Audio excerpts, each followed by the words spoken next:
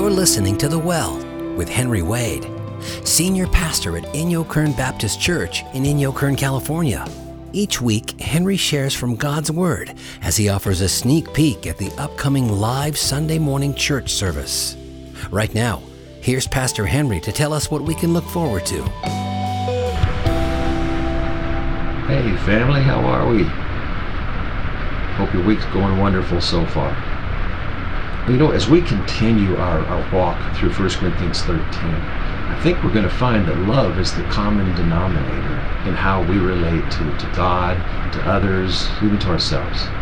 Now, as followers of Christ, love is our trademark. But love is a tricky word. It's most often understood as an intense feeling of deep affection. Biblically, love has a much deeper, richer meaning, and it exceeds a feeling or emotion. The Apostle Paul tells us that love isn't merely a feeling, it's a way of relating to others.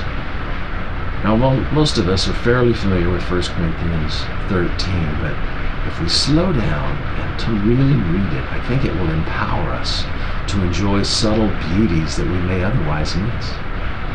This timeless passage on love, in it, Paul uses what's called poetic symmetry to deepen his point. He lists 8 things that love embraces and 8 things that love resists. Now, in these verses, Paul instructs us about what we need to hold close and what we need to let go. He empowers us with a framework to respond to any situation in love. Sometimes we will need to do things that are out of our comfort zone. Sometimes we will need to not do things that feel natural to us. In both situations, love empowers us to respond beyond our feelings so we may impart life to others.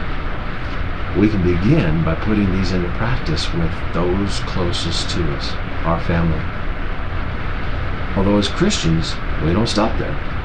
It's, as outlined in 1 Corinthians 3, all of 1 Corinthians, we're called to love everyone that God brings into our lives. Now, we are experiencing an extremely anxious and unsettling time still as this virus continues to spread throughout the communities in the world. And it's easy for fear to take hold and control our thoughts and our emotions and even our actions. Folks, the good news of the gospel is that we have a remedy for fear: courageous love. You can read about that in 1 John 4:18. Now, we have experienced this love personally, and now we have the opportunity to share it with others. Isn't that wonderful? That's called being the church. Hope your week continues to be great. God bless. That's Pastor Henry Wade with a look at what to expect at this weekend's Sunday morning service at Inyo Kern Baptist Church in Inyo Kern, California. If you'd like to find out more about this ministry, just go to henryawade.com. You'll find all of Henry's messages and other study resources. Again, that's henryawade.com. While you're there, feel free to drop Pastor Henry a note by clicking on the Contact Us button.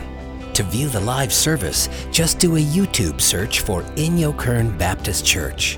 Thanks so much for being with us. Take care, and God bless.